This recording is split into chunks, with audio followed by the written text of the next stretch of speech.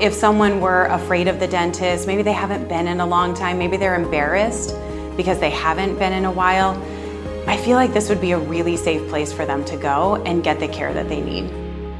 At Advanced Dentistry, we get it. If you've been avoiding the dentist because of fear, worry, or just not wanting to be judged, if you want to learn how IV sedation can change your life, visit NoFearDentist.com.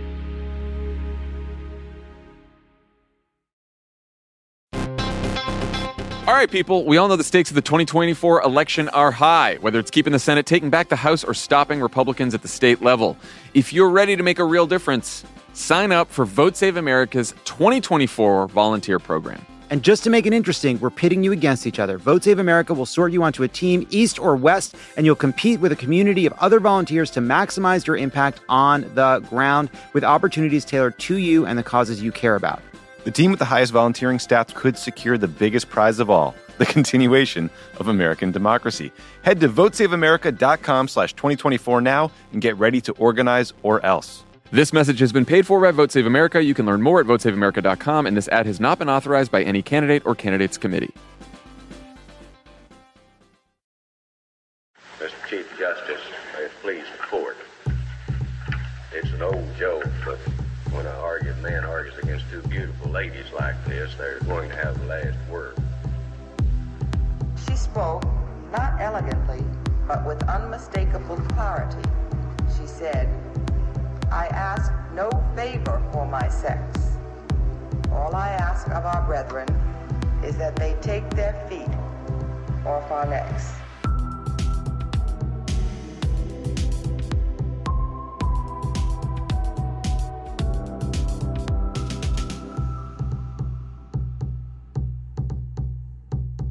Welcome to another bonus episode of Strict Scrutiny, your podcast about the Supreme Court and the legal culture that surrounds it, including all of the attempts to hold former President Trump accountable. I'm just going to say, this is a lot right now because usually we do these bonus episodes at the end of the term, but Donald Trump can't stop, won't stop, and we can't stop, and we won't stop. And that's because we're your hosts. I'm Melissa Murray. I'm Kate Shaw. And I'm Leah Littman. And if you hear rain in the background, it is because I decided to decamp to Southern California, and Southern California decided to have monsoon season. But it never rains in Southern California. And yet it has been raining for several days straight. I think you need to take this up with Tony. Okay. Do you know what I mean by that? You don't. Do you have any idea? Okay. All right. Stairs and Generation X. So we finally got the D.C. Circuit's opinion in the immunity case, and that is what we are going to be talking about today. We wanted to break it down, what it means, and what will happen next. So first, maybe let's start with what happens next. Like, can the trial actually proceed? The D.C. Circuit, in a unanimous opinion, rejected President Trump's arguments that he is immune from prosecution. This is the case that involves the January 6th indictment in D.C., but, the immunity arguments might extend to the other cases, and, the D.C. Circuit's reasoning and opinion makes clear courts probably not going to be receptive to those arguments elsewhere. Now that they've rejected the immunity arguments, can the trial proceed? Right, so that's the bottom line holding, and we're going to break it down. But in terms of what happens next, the D.C. Circuit was really attentive to this question. So it tailored its mandate, it seemed, to try to prompt a quick resolution. So it said in the opinion that the mandate will issue on Monday. The mandate issuing would mean that the trial can happen in the near term. But, and this is an important part, the court said that the mandate will not issue Monday if Trump files an application for a stay of the mandate, in which case the mandate will only issue if and when the Supreme Court resolves the stay application. And that's really important. It means that Donald Trump has until February 12th to go to SCOTUS to seek a stay of this ruling, or the trial proceedings can occur. And it means that absent a stay, the trial is ready to go, and he will be subject to a legal proceeding in the District of Columbia. What this means is unless the Supreme Court issues a stay, or unless Trump files, a request for a stay, it's possible that the D.C. District Court could actually go along with getting a trial up and running while the Supreme Court considers whether to grant certiorari. Again, because this mandate, right, that allows the district court to go forward with a potential trial, you can only stop that mandate if you get a stay. And unless the court grants a stay, while they're sitting on a potential cert petition deciding whether to hear the case, that isn't necessarily going to stop the district court from going along with a trial. Now, in the event that the court granted cert, obviously that would stop the trial from happening, but that's kind of there. And the reason why that's potentially important is it takes 4 votes to grant certiorari, but it takes 5 votes for a stay. And so in order to actually stop any potential trial, you would need 5 justices, not just the 4, to grant cert. So we will kind of see what happens, but I think we will know more maybe at the end of next week or possible early next, just because it seems like Trump, his incentive is to file a stay application with the Supreme Court, get that further delay. Then the Supreme Court is going to act on the stay application. So we could know more about whether they're going to speed it up. Yeah, and we should say that the D.C. Circuit actually took one delay tactic off the table that seemed important, which is that they said that the mandate is not going to be paused just because Trump files a petition for rehearing en banc, meaning like in front of the full D.C. Circuit. It would only be paused if the rehearing petition is granted. So that, I think, almost certainly suggests that Trump is not going to pursue review in the full D.C. Circuit because there's not any real delay advantage in doing so. So I think he is likely to go right to the Supreme Court. And then the only question is, will there be 5 votes for a stay, which would, again, pause proceedings while the court considered what to do. But while the cert petition is pending, things could move forward. We could actually have a trial. The D.C. Circuit did what it could, I think, to accelerate these proceedings, although I think we all share the sentiment that the court sat on this longer than we expected, and yet now we have an opinion, and it's long and it's thorough, so let's break it down. Well, before we break down the opinion, can we talk a little bit about what we think the Supreme Court might be likely to do here? Sure, Leah just said it takes 4 votes to grant certiorari. It requires 5 votes to stay the D.C. Circuit's order. I think the stay is pretty likely to happen. I don't think the court is going to want to be in a world where there's a trial happening, a jury is impaneled, and all of a sudden cert is granted and it stops. So I imagine there will be 5 votes just as a practical matter to stay this. And I think it's a certainty that the court should take this. I think it's very likely it will. I also think the court has an institutional incentive to take the case, which is if, as we all kind of expect to happen, the court says President Trump can appear on the ballot in the upcoming election, then taking this case, in which I think the court is likely to reject Trump's version of immunity arguments, gives the court some additional credibility because it allows them to issue a ruling for Trump and against Trump and kind of balance out any public perceptions or coverage they might get about potentially favoring Donald Trump and the Republican Party. Potentially, but they can only get that if they move expeditiously, right? Or they should not be afforded any kind of goodwill for rejecting the immunity arguments if the effect of them slow walking the decision is that there can't be a trial anyway, right? So It'll mean a lot, both what the court does here with respect to the stay and the application timing that we all expect, and also the when. And, they moved very, very swiftly to schedule oral arguments in the 14th Amendment disqualification case. And of course, that's a case where Trump really wants the lower court opinion to be reversed. So if they're happy to accelerate a Trump-initiated case that, is about Trump asking for some relief, but they're not eager to take up swiftly review of a lower court opinion that goes against Donald Trump, I think that will send a very clear message. And the public, I think, would be rightly very, very unhappy with the Supreme Court. So it just matters a great deal how quickly they move. Okay, let's get into this opinion. And to be very clear, they took a long time on this, and they're definitely showing their work here, the 3 judges of the D.C. Circuit. This is a methodical and exhaustive opinion that goes through all of Donald Trump's arguments, even the really stupid ones. So, good on them. So, first of all, it's important to note that this is a per curiam opinion. So what does that mean? Well, one, a per curiam opinion is by the court. So typically in an appellate opinion, there will be one judge who authors the opinion and the other two judges can either join or not join, but the one judge is the author, unless it's a per curiam opinion where the one judge or maybe a group of judges is speaking for the entire panel. And here I thought it was really interesting that they made a decision to make this the decision of the panel as opposed to any one judge. And I wondered if that was to insulate the three of them from the possibility of political blowback from Donald Trump supporters, or whether this was sort of a Brown versus Board of Education move or a Bush v. Gore move to sort of say, like, we are speaking with one voice and that voice is the voice of the court. Who knows? I think maybe all of these things could be true, but I think it is notable that it's a per curiam opinion. Agreed. Yeah. So the opinion is 57 pages long, and we'll note some general things about it before we actually dive into the specific arguments. Throughout the opinion, the judges repeatedly rely on separate writings by the following justices. Let's see if anything jumps out to you. Justices Thomas, Gorsuch, and Kavanaugh.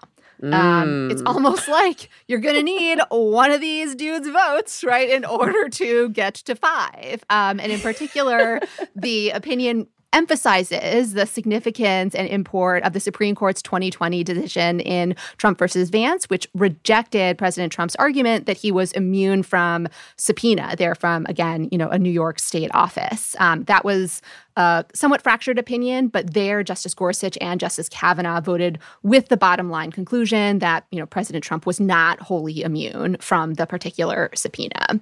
I do love this pulling of receipts. Like this was right, exactly. As a judicial interpretive method, the pulling of receipts was noted and notable. This panel has a host of receipts, not just from the justices, but it turns out from various Republican senators and from Trump himself, as we'll get into in a second. So, overall, the opinion has some fairly memorable lines in explaining their overall conclusion that Trump is not immune. The opinion says, quote, "For the purpose of this criminal case, former President Trump has become citizen Trump with all of the defenses of any other criminal defendant. But any executive immunity that may have protected him while he served as president no longer protects him against this prosecution." So maybe we'll walk through a couple of the grounds that Trump had asserted for establishing this really expansive immunity that he was asking the court to embrace, and then we can break down what the court does with those arguments. So maybe let's just tick through the kind of three main ones first, which is first that the federal courts just lack the power to review the president's official acts just as a matter of the separation of powers. 2, that functional policy considerations, also rooted in the separation of powers, require immunity to avoid intruding on or undermining executive branch functions. And then 3, an argument that we talked about a bunch after the DC Circuit arguments. Stupid. We still have to describe it, which is that... Can we put on clown noses and talk about it? That's right. Dumb. It's pretty bad. And the panel clearly agreed with this. But the argument that Trump was making was basically that the Constitution and its impeachment judgment clause does not permit the criminal prosecution of a former president unless Congress was able to both impeach and convict the president prior to the criminal prosecution. And while they had to reject that dumb argument, they also took pains and probably were pained to address Trump's argument that he was immune from prosecution under the double jeopardy clause as well. I'm not sure which of these arguments are dumber, but we'll discuss their analysis of that one too. But we'll go through them in order. Starting with the idea that the Article III courts lack the power to review the president's official acts under the separation of powers doctrine. We've heard references to the very famous separation of powers clause in the Constitution. There actually is no such clause. But, that doesn't stop people from invoking separation of powers ideas.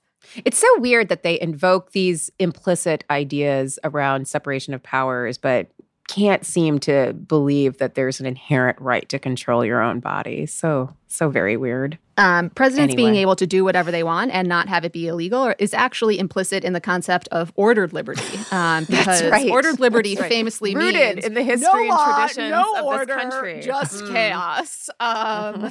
Correct. Speaking of being rooted in the traditions of this country, in order to justify the expansive immunity, Donald Trump invoked What else? Marbury versus Madison, the foundational case establishing the proposition of judicial review, which is that federal courts can strike down acts of Congress. And here the D.C. Circuit says, he relies on this oft-quoted statement from Marbury, former President Trump misreads Marbury and its progeny. So, spoiler, power of judicial review and statements that Marbury made in the course of reaching that holding do not actually mean presidents are immune from any proceedings in federal court whatsoever. In fact, the court went on to say, but as the Supreme Court has unequivocally explained, i.e., read the footnotes, no man in this country is so high that he is above the law. No officer of the law may set that law at defiance with impunity. Mic drop. And, after quoting that line, they go on to quote, a concurrence by one Coach Kavanaugh, explaining that, quote, that principle applies, of course, to a president. And that's from the 2020 Vance case that we talked about already. Okay, so that's Master's tools. I love it. I love it. I know we have been very hard on them, including even just a few minutes ago for the time they took to issue this opinion. But yeah, they took a lot of care with it. So we absolutely have to give them that. Have they heard of all-nighters? I am sure they and their clerks students have. everywhere. I am sure they have. Okay.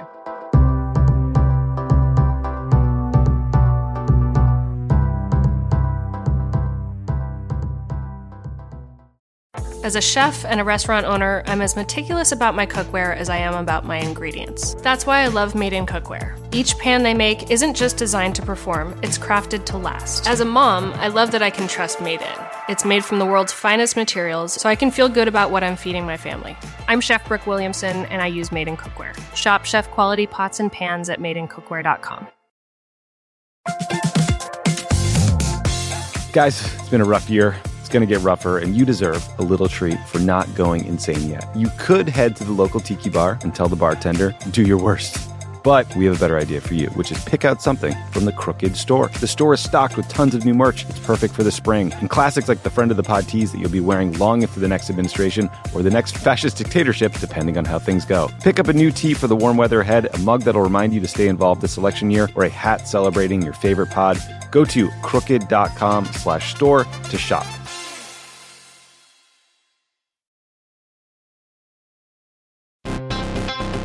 All right, people, we all know the stakes of the 2024 election are high, whether it's keeping the Senate, taking back the House, or stopping Republicans at the state level.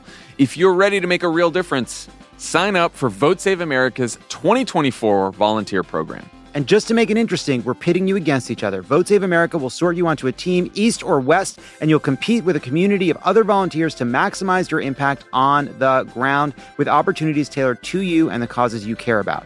The team with the highest volunteering stats could secure the biggest prize of all, the continuation of American democracy. Head to votesaveamerica.com/2024 now and get ready to organize or else. This message has been paid for by Vote Save America. You can learn more at votesaveamerica.com, and this ad has not been authorized by any candidate or candidates committee.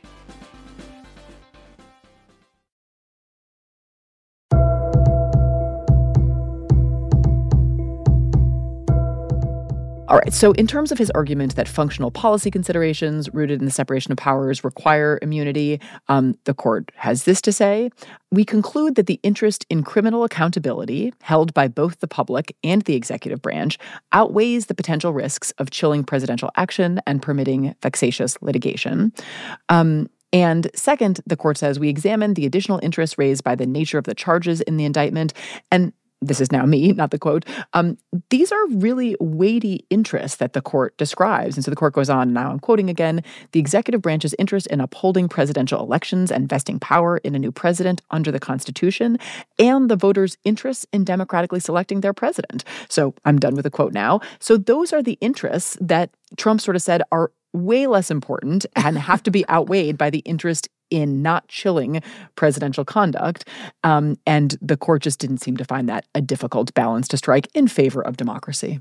I actually think this was really genius because they're basically disaggregating his arguments in favor of himself as president from the office itself. Yes, and exactly. Asking the public, do not think about him and this office as coextensive. He's just a dude who was in this office. Let's really focus on the office itself. Yeah. And of course, the idea that, President Trump uses the office to benefit himself personally has always been a kind of running theme of the Trump presidency and Trump campaign, and one of the concerns with him holding public office. And I thought that their analysis of these arguments, and as you were saying, like disaggregating the person from the office, this is the person who is asserting, that it is in the executive branch's interests that someone not be held accountable for violating the law when the executive, of course, is the chief law enforcement officer and has a duty to take care that the laws be faithfully executed. So I agree. I liked how they approached this here. How do you think this will interact with the court statement? And I think it was Trump versus Mazars back in 2020 that in terms of a request for personal documents from the president, like it would be hard to disentangle the man from the office. Do you remember that part of the Chief Justice's opinion? Because here they seem to be saying, we have to disentangle the man from this office, or the office itself is imperiled. Yeah. So there, I think it was like a little bit different because you were dealing with a sitting president at that point. And so directing documents, right, to the person who is in the office. And there, Congress was asserting an interest in the proper enforcement of the law to uncover legal violations. They are legal violations by a person who held the office. I think there it might have been slightly more complicated. I still think, the Chief Justice might have been too quick in rejecting that as a potential way of addressing the immunity argument. But here, I think it is, again, very easy to disaggregate this because these are purely personal interests of inconvenience and wanting to put himself above the law versus, the interests of the office. And in the course of rejecting this basis for immunity, the D.C. Circuit took care to invoke President Trump against himself, speaking of the person versus the office. So the D.C. Circuit noted that during President Trump's 2021 impeachment proceedings, his counsel argued that instead of post-presidency impeachment, the appropriate vehicle for investigation, prosecution, and punishment is the Article III courts. And they cited, testimony from the congressional record. So I thought that was a nice touch. All right, let's get to the third argument. This is the one I believe I have repeatedly characterized as specious, if not stupid. And this is the view that Donald Trump is immune from criminal prosecution because he wasn't impeached by the House and convicted by the Senate of these acts. And the D.C. Circuit basically said, LOL, no, dude. I actually just wish they'd written that. That would have been exactly what this stupid argument deserved. But instead, they elaborated a bit, saying that, quote, former President Trump's interpretation also would permit the commission of crimes not readily categorized as impeachable. And if 30 senators are correct, crimes not discovered until after a president leaves office. And here, the court quoted a statement from Senate Minority Leader Mitch McConnell, who said, "We have no power to convict and disqualify a former office holder who is now a private citizen," end quote. So, yeah, again, master's tools, master's house. No, but didn't you also like to see also statements of like another 30 Republicans? Oh, yeah. sorry. Yeah. Go on, sorry. You do it. Ladies, you troll so hard. Okay, Judge Henderson, Judge Pan, Judge Childs, the snark is just dripping. I love it.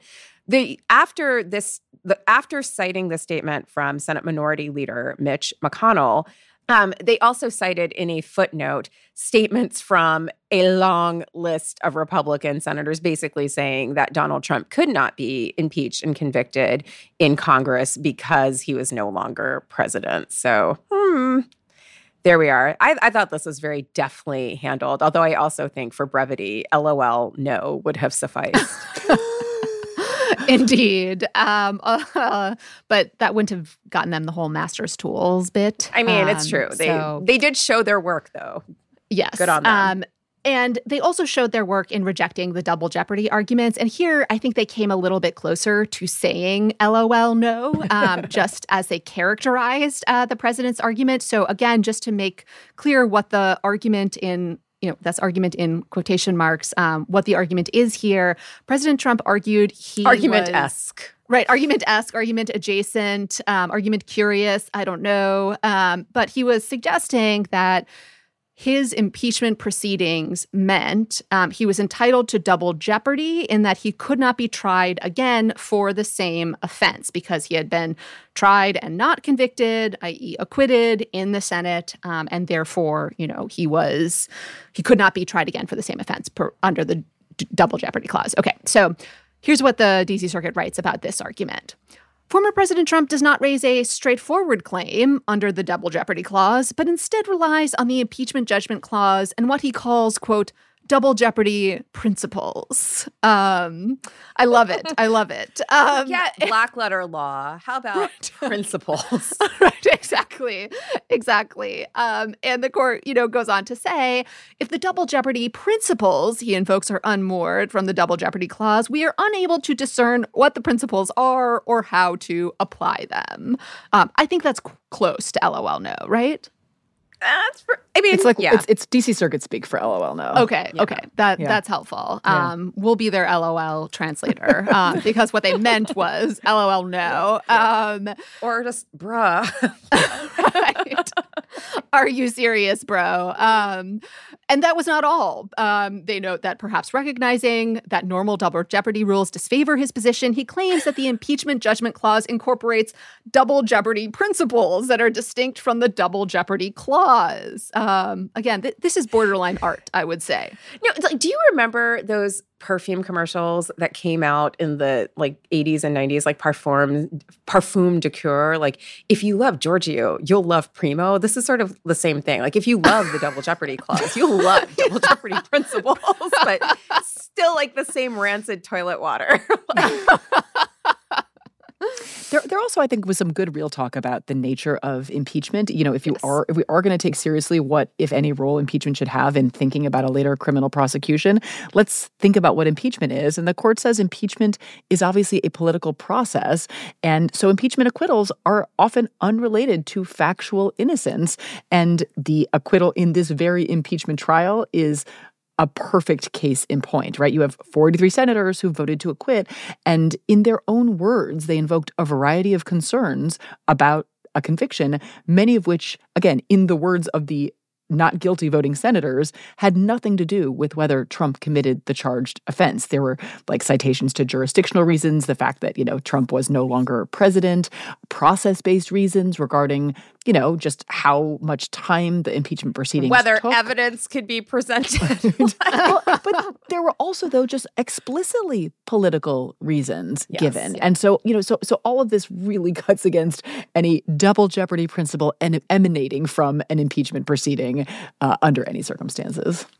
Yeah. And the D.C. Circuit cites some of the statements, like, for example, Ron Johnson saying the Democrats' vindictive and divisive political impeachment, and noting that, of course, right, these were the sorts of reasons that Republican senators gave for not convicting.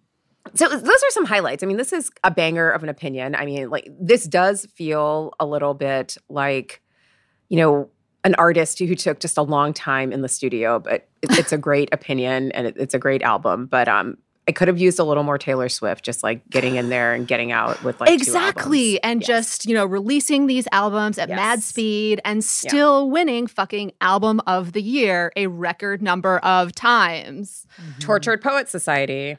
It's Tortured Poets Department, but I'll forgive that slight error. Great opinion. Only because I'm still riding on the high of Tracy Chapman's performance, which is just still going through my veins. My students, quickly, my students yesterday morning were talking as I started teaching, and they wouldn't be quiet. And I was like, I know, that Fast Car duet was incredible. And they all looked at me like I have no idea what you're talking about. Isn't that scandalous? What were they talking about? I don't know, but not the duet they should have been talking about. Just something else, constitutional law maybe. And afterwards they were like, oh, we had no idea what you were talking about. Isn't that crazy? I really just I had not registered the Luke Combs cover because I love Tracy Chapman and I love the song in the original version. So I was just like, the entire self-titled album is glorious, and that song is so good. It's an amazing album. But I tweeted who is so Luke? Beautiful. But I know, but I was like, who the fuck is this guy? And then all these people swarm me, telling me what a great guy he was. I'm like, I just genuinely didn't know. I had kind of complicated feelings about him doing a cover and getting this, great numbers and all of this success from covering Tracy Chapman's song. And watching him in the duet made me warm to him because it was clear he was floored at the honor of being able to appear on stage with Tracy Chapman. And correctly. And he really did. Yeah. It was very sincere. That moderated some of my views that I had previously I just literally was like, who is this person? And people were like, what do you mean you don't know Luke Combs? I'm just like, and you're like, Luke Combs, don't know her. I'm genuinely like, just tell me who it is. Like, what happened? And like, they were just like, he's a good guy. And I'm like, I'm sure, fine. I literally don't know. But anyway, so I mean, that was like when I asked you who Tony was. I'm not going to take you out and shank you. Thank you, Melissa. That's You're so welcome. kind. I should have been more gracious when you mistitled Taylor Swift's forthcoming album. What is it called? For that. The Tortured Poets Department. Oh, I thought it was Dead Poet Society. I know. Sorry. It sounds like that to us Gen Xers, but in fact, it is not. Sorry, Leah. My bad. It's fine. Again, I'm being gracious. Apology accepted. Hashtag growth. It's not like it's not like you said Everlore double jeopardy or principles or double jeopardy principles. Exactly.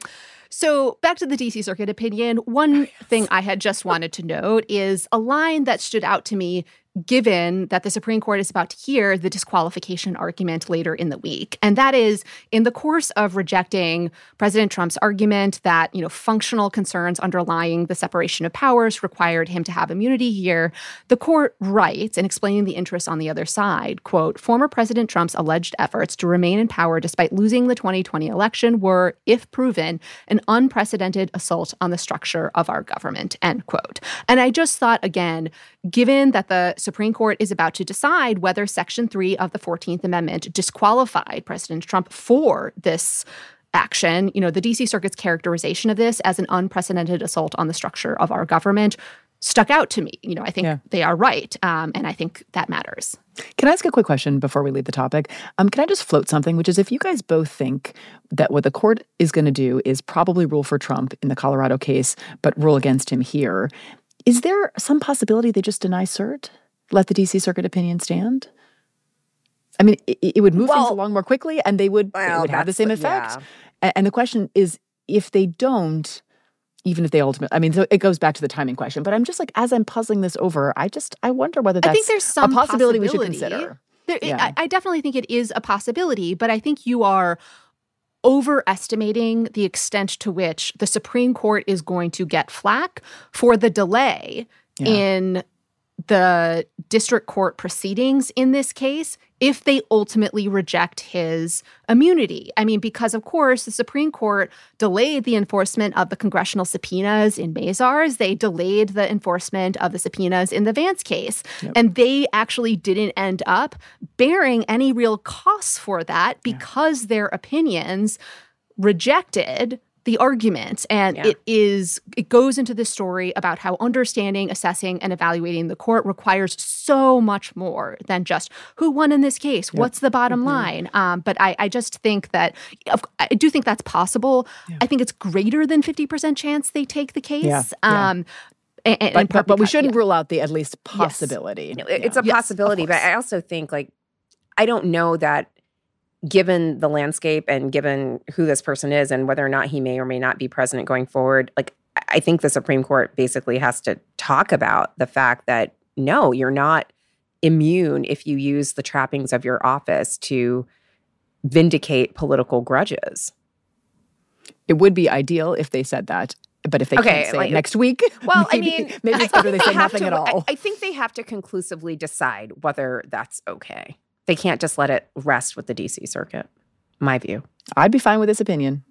No, it's a good one. But I think, Okay. Anything else we want to say about the D.C. Circuit opinion? Circuit, thank you. It was worth the wait, I guess. It was a great opinion. We're still thinking about whether it was worth the wait. But thank you. This was a good one.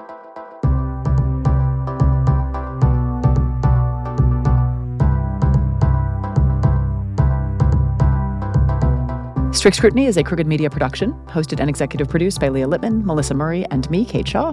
Produced and edited by Melody Rowell. Thanks to Farah Safari for substitute producing this while Melody is away. Audio support from Kyle Seglin and Charlotte Landis. Music by Eddie Cooper. Production support from Madeline Herringer and Ari Schwartz. And if you haven't already, be sure to subscribe to Strict Scrutiny in your favorite podcast app so you never miss an episode. And if you want to help other people find the show, please rate and review us. It really helps.